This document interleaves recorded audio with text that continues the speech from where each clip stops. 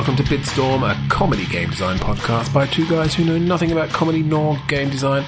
I'm Ben Slinger, and with me, as always, is Trevor Scott. Hello. Hello. See, I've got the first bit down, but like we've done it so many times that it just rolls off the tongue. Still haven't figured out the best way to do next. Go into the next part, yeah. Yeah. What are we going to do, Trev? It's your edit, so your choice. It's my edit, so my choice. All right, fuck it, we haven't done it in a while. Let's do what3words.com. What 3 Words is a website that has split up the entire planet into 3-meter chunks. If we use our random what 3 word generator, we grab some random words from a random place on the planet. Yeah. The place doesn't matter. It's just a way to get words. Exactly. But it gives us some slightly different... You know, it just tweaks the RNG a little bit, you know? So, Ben, what 3 words? Khaki, dolt, eyesore. Ooh. Khaki and eyesore. It sort of... It says to me that, like, it's a really... Some sort of fashion... I mean, it's fashion camo. Like... Well, because khaki is... Okay, so the khaki is just the colour. Yeah. Yeah, or the... It's also technically the fabric. Mm-hmm. Interesting. Which is like a canvasy sort of... Yeah, sort of. Sort of a rugged... Yeah, but it's also used in, like... I mean, because people talk about, like, oh, I put my khakis on, and it's like... In America, they do. Yeah. But it's like just pants in that material, I guess, or like short. You can have khaki shorts and stuff. Yeah, but it's not like your typical dress pants or your jeans. No, it's more casual. Yeah. So is this adult in terrible khakis? The problem is that for Australia, it sounds like we're saying car keys for your car. I like the idea of fashion camo. Because I think of khakis and I think of, like camouflage. Okay, so is this somebody trying to camouflage themselves with their clothes, like in just a city setting? Yeah. He's not doing it well. That's why he's an adult. And that's why it's an eyesore. Or maybe it's just that the game makes your eyes sore because it's actually like a hidden object. Where's Wally sort of thing. Okay. So it's a competitive game. Like multiple players, you get beamed in. You have one person who is the finder, and everyone else is a hider, and they've got to find out. Okay, I'm wearing this, so therefore, if I don't find the place where I can actually be hidden and be right up against the wall, therefore I'm basically an eyesore, and I'm going to be they're going to be able to see me very easily. And the whole idea is... Okay, hang on. I've got a variation on this. I like the multiplayer. Yep. But when I said, where's Wally, it kind of inspired me a bit. What if this was a multiplayer thing, like you said? Mm-hmm. You've got maybe like 4 to 8 people or something. They all get dropped into this scene that's just being viewed from a single camera. Mm-hmm. And it's full of people and things happening, like a Where's Wally scene. Yep. But you've got, like, I don't know, 5 seconds each person to, like, rotate through outfits and looks, and then, like, actions, maybe, that after that 5 seconds is up, it's fixed. Like, you're in this outfit and you're playing this animation, basically, like this particular action.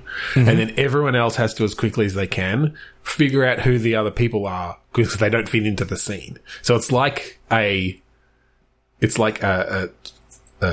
moving Where's Wally thing where you are trying to hide as well as you can to blend in to this thing. So only one person is hiding and everyone else is seeking? I think everyone is hiding and then everyone is finding, and you're trying to find the other people. But, like, it's sort of like one of those things where it's like you're going to have those 5 seconds of first you're just going to be trying to figure out who am I in this scene.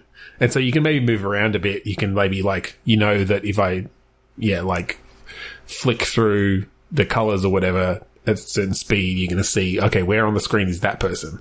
But you're hoping that everyone else is like watching their own one. And then when it finishes, then everyone now everyone's like looking around for the other people. Which is very much like that game that we saw at the end of PAX.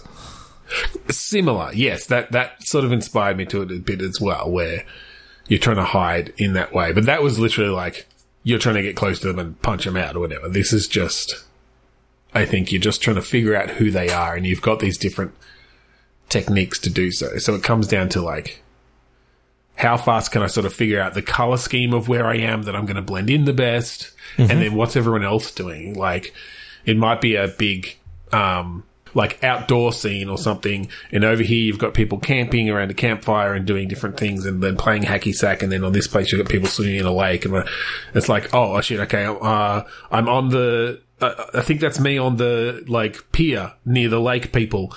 So flick through, put bathers on, and do a go into a dive animation or something, you know, something like that. And if when people are looking around the screen, you're like, the person's got winter gear on at the lake, and they're skiing, like, or they're flying a kite, like something that doesn't, something incongruous, basically. I was almost thinking that this could also work as like one of those games where you've got, it's a local catch co-op sort of stuff, where you've got the main screen showing that one view, but on your phone you've got like, here's your approximate location, here is like, and you can sort of see, or you've almost got a zoomed in view of yourself. You got a zoomed in view of yourself, and you can choose your outfits that way. Oh, well, actually, that could be interesting. Maybe it's sort of almost the flip side of that. The start of it, each person only gets the view on their phone, and they get a little view of what's around them. And then, like, you can select your outfits and stuff. And then when everyone's done, okay, now the full scene comes up on the screen. Mm-hmm. And maybe then you're like controlling your little cursor around on it or something to get zoomed in views of elsewhere, and try to figure out then, okay, which of these is not quite right. Yeah. Yeah, that actually works a bit better. Having that ability to, the hidden information thing is what was needed there for sure. Yeah, and that way you don't have that whole, I'm trying to find my character. Instead, you can... No, you see them on the screen, but you don't know where they're going to be in the larger scheme of things. And you don't get a really good view of who's around them. So you could do the wrong animation or like do the wrong outfit that doesn't, it sort of looks like it maybe should have fit, but then it doesn't. Mm-hmm. That's cool. That really is. Yeah. All right, Trevor, what 3 words? Distraction, scholastics, nods. Okay. Is this... I went to people cheating in a test or something through, like, nodding at each other to, like, make a distraction or as just, like, a code of some sort. A nodding-based code. With just a little, the little nod is like, yeah, do it, okay. Yeah. Now I'm picturing, 13 kids, like, they look from one to the other. Just just nods. Just nods. Nod. I think I've been listening to the old episodes too much because my ideas are going a bit stupider than they have in a while. I was thinking, like, what if you're physically controlling the head with your thumbstick for the nods? Now that just makes me want to have, instead of it being like, sort of primary school aged or whatever, now I want it to be like a lot younger, like a pre-kinder sort of thing where they can't quite so control their heavy head up. Like, I don't know that we need to justify it. I was thinking like college age kids or like uni. Oh yeah, I mean they haven't, or high school. They haven't. Well, college age kids. You've got basically they're all hungover and they're like nodding off to sleep. So you got to try and keep their head up. Yeah, I don't know if there's much there, physically keeping someone's head up. What? Like focusing on the test, doing the nods to the other people for your plan that nobody can remember because you all got drunk the night before. What if it was more around, in order to cheat on the test, because you know that you're not going to get these answers, but you can cause different distractions to be able to cheat on the test and be able to, get out of here.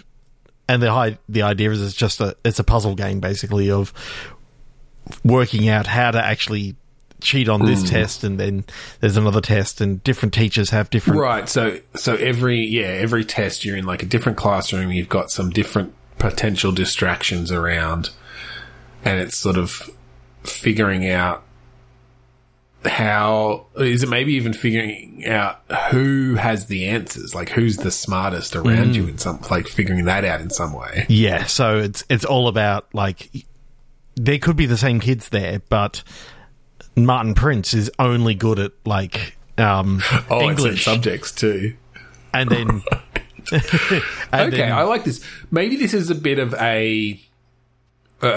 more of a narrative thing then, where the main gameplay is these puzzles, but you've got like almost visual novel stuff in between where you can choose who to talk to. It's like, I need to find out like more information about, Jim Bob. What are they good at? What are they bad at? Can they be a potential source of distractions, or are they just a potential source of answers? Ooh. This could actually be, this particular day is the day of tests. And when you go through it for the first time, you fail every single test.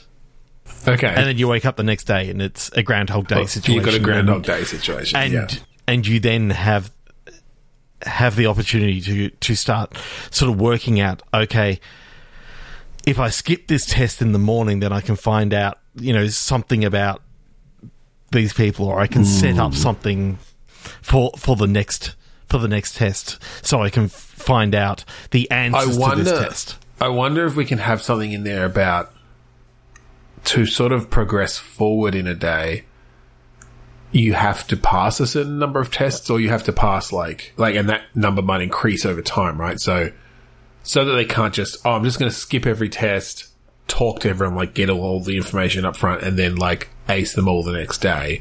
You almost have to balance that up by, it could be one of these things of, like in Deathloop, where the first time you go through, you're not able to do it all because there's one perfect way. You can't talk to everyone because, at the same time something's happening.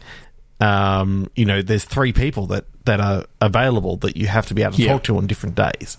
Yeah. So, and even then, like, if you cause too many distractions, you get kicked out of the class and you can't pass that test. You can't.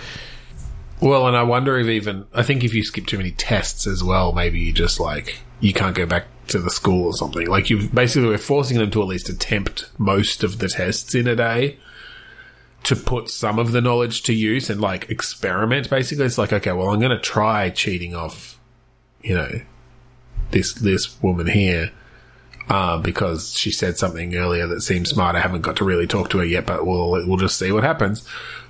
But then, like, she dobs you in or something, you just get more information that way as well within the actual test. Yeah. Yeah, that's kind of cool.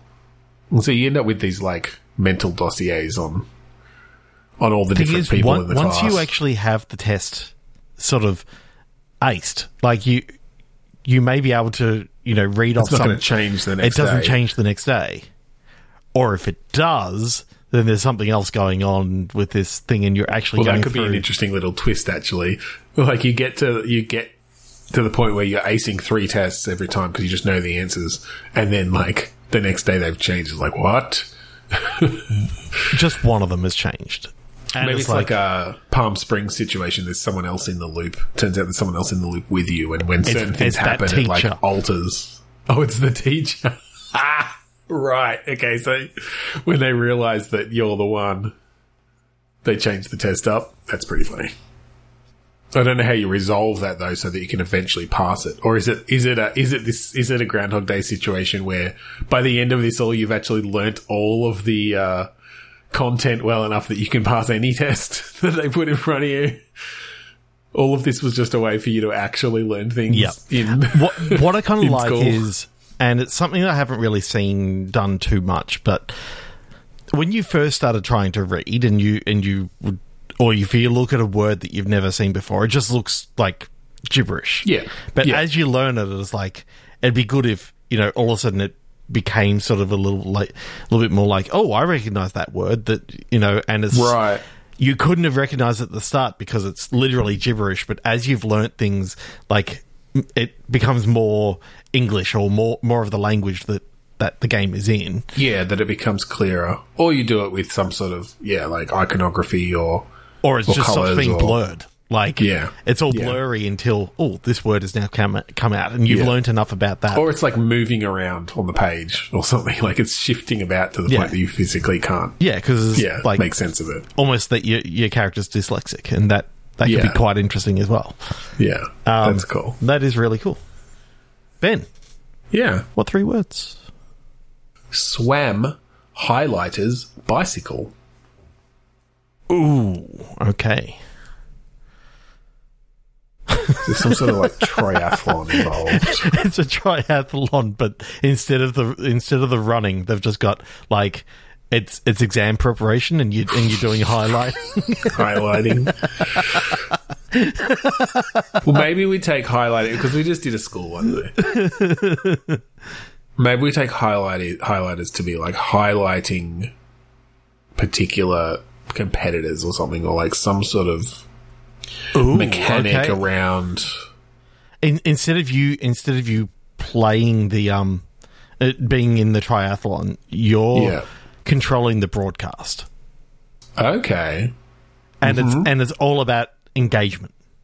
So it doesn't just have to be this sort of thing, but if you stay on one person, or if you just stay on the leader for the entire time, people are going to switch off. This is you want to find the dramatic moments.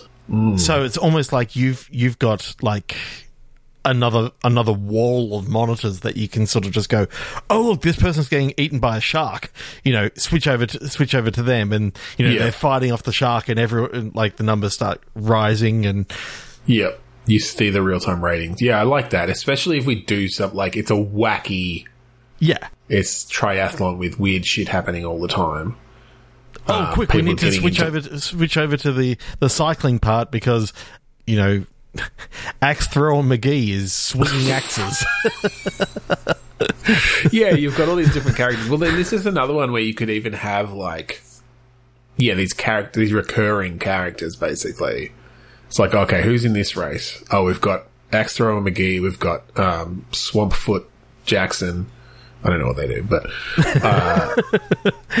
they're just a Bigfoot clone, but they've got they're really good at swimming. Swampfoot, and then you've got Hailstorm, who carries a storm cloud around with her and makes everyone slip over.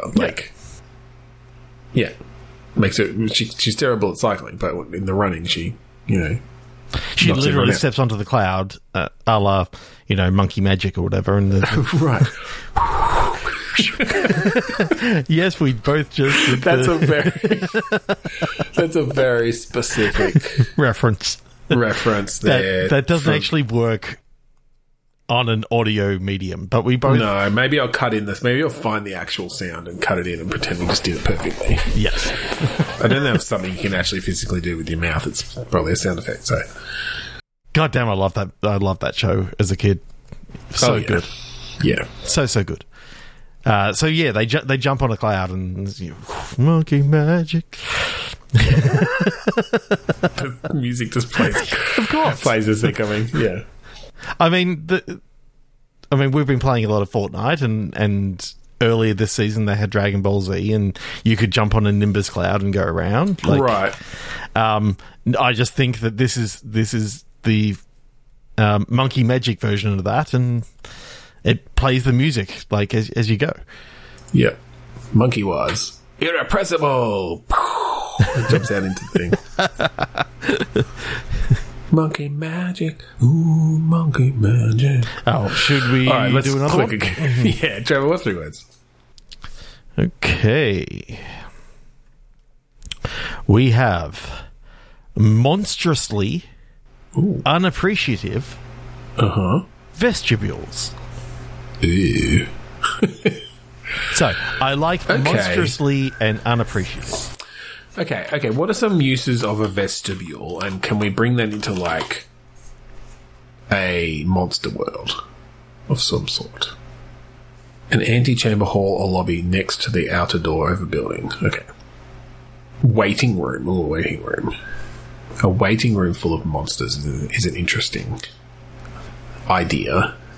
Yeah, there's something about, like, in everyone's house. You said that a vestibule is like it's just any sort of smaller building outside the main building. Yeah.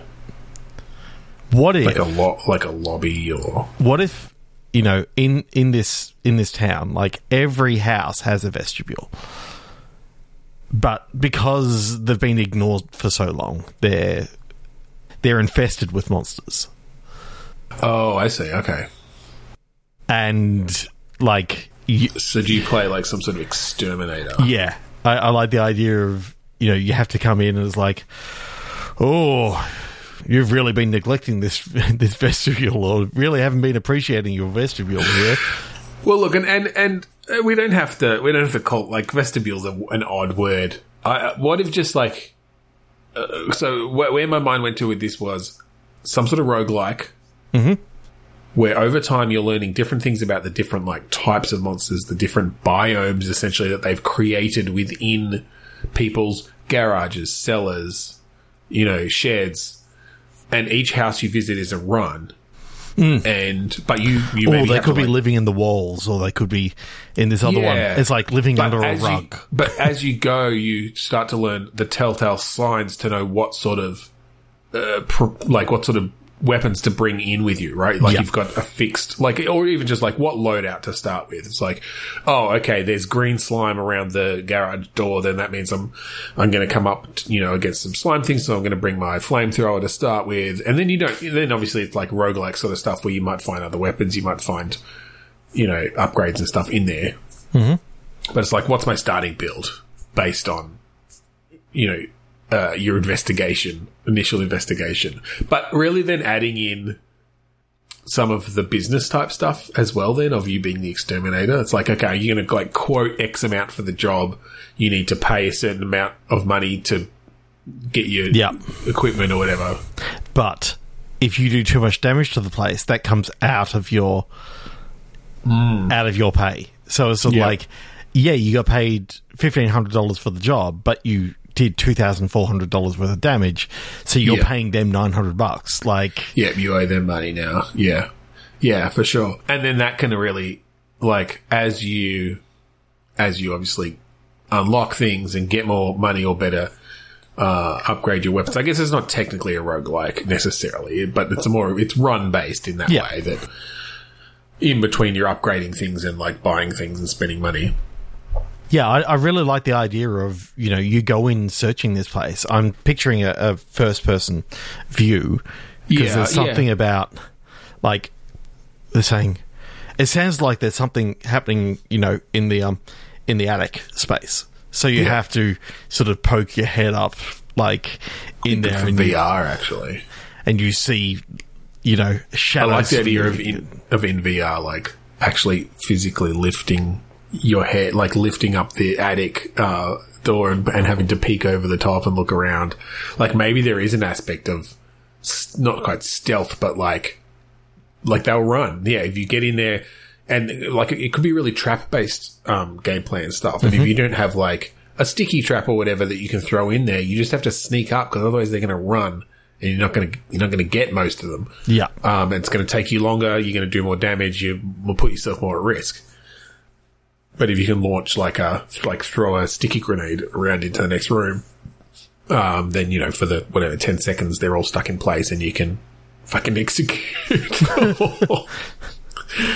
Yeah, I'm wondering what sort of traps you've got. Like, I'm sort of thinking almost along the lines of a Ghostbusters sort of trap, that there are certain things that you can use, like, and you've got different traps for different monsters that you can use after you know, oh, okay, we're dealing with, you know, a roof fiend. So it's like a roof fiend that they literally susceptible to like a sticky trap, like, yeah. So you just put down a load of sticky tape sort of stuff, and it gets stuck to it, and then gets wrapped all up. Well, I think it's almost I guess it depends on how the pace of the gameplay goes, and that would just come through experimentation. But particularly if you're doing in VR, I feel like it's probably like room by room in a very roguelike sort of way. Mm-hmm. It's like, okay, how am I approaching this next room? Yeah, whether it is that you're coming into it with traps, and I don't think we go for realistic, like, oh no, if you're going to a house, like if you're going to a house and there's something in the roof, we're not restricting you to one little roof area. It's like, it's a dungeon basically within each space, no matter how realistic that is. There's something about, like, if you know that this thing is living in the walls and you cut a hole, it's like it opens up into this massive expanse that, right, they're in the wall dimension. Yeah, effectively. And then you're dealing with it in there. You're doing a bit of a run through there, and then as you come back out, well, that could almost be like a secret, or like one of those, you know, alternate routes or something like that, where, yeah, you can choose to go through that dimension, and you might get more loot that's going to be riskier or whatever. Yeah, to hunt down that particular type of creature. Cool. That's cool. I like that. Hey, Ben. Last one for today. Nice quick one. What 3 words? Yeah. Minivans, scratchier, flatbreads. Ooh, minivans and flatbreads sort of says to me picnic. Yeah. And then scratchier is like, did you go through either fleas, or did you get the really shitty picnic blanket that, you know, isn't the scratchy picnic blanket? Did you wipe your butt with poison ivy? Like, that's a bad thing. I hope not. Yeah. Okay, picnics. Picnics is an interesting way to go for a game. What can happen? What happens on a picnic that you could gamify? Is it like about planning for the picnic? Are we like simulating what happens at a picnic? Is it about keeping the kids safe? Yeah, I keep on coming back to that game that I played a little while ago, Think of the Children, where the children can sort of get off and do weird things. Or is it just a really chill picnic simulator? Is it like one of these things where you just get to kind of plan it out a bit? You get to pack your picnic bag in like picnic basket really nicely. Everything fits in well if you do it right. And then you get to choose your spot. And then it's just this nice like vistas and the sounds of kids playing, and you chose a spot down near the creek, and so you got water going. And we kind of, we do simulate a bit of the things that happen. But actually, like, there's no danger. It's just, like, chill. It's just, like, it's just an experience. I think if you did it right in VR, that could actually be, like... Yeah, I feel like there's a room for, like, sort of wholesome content, you know?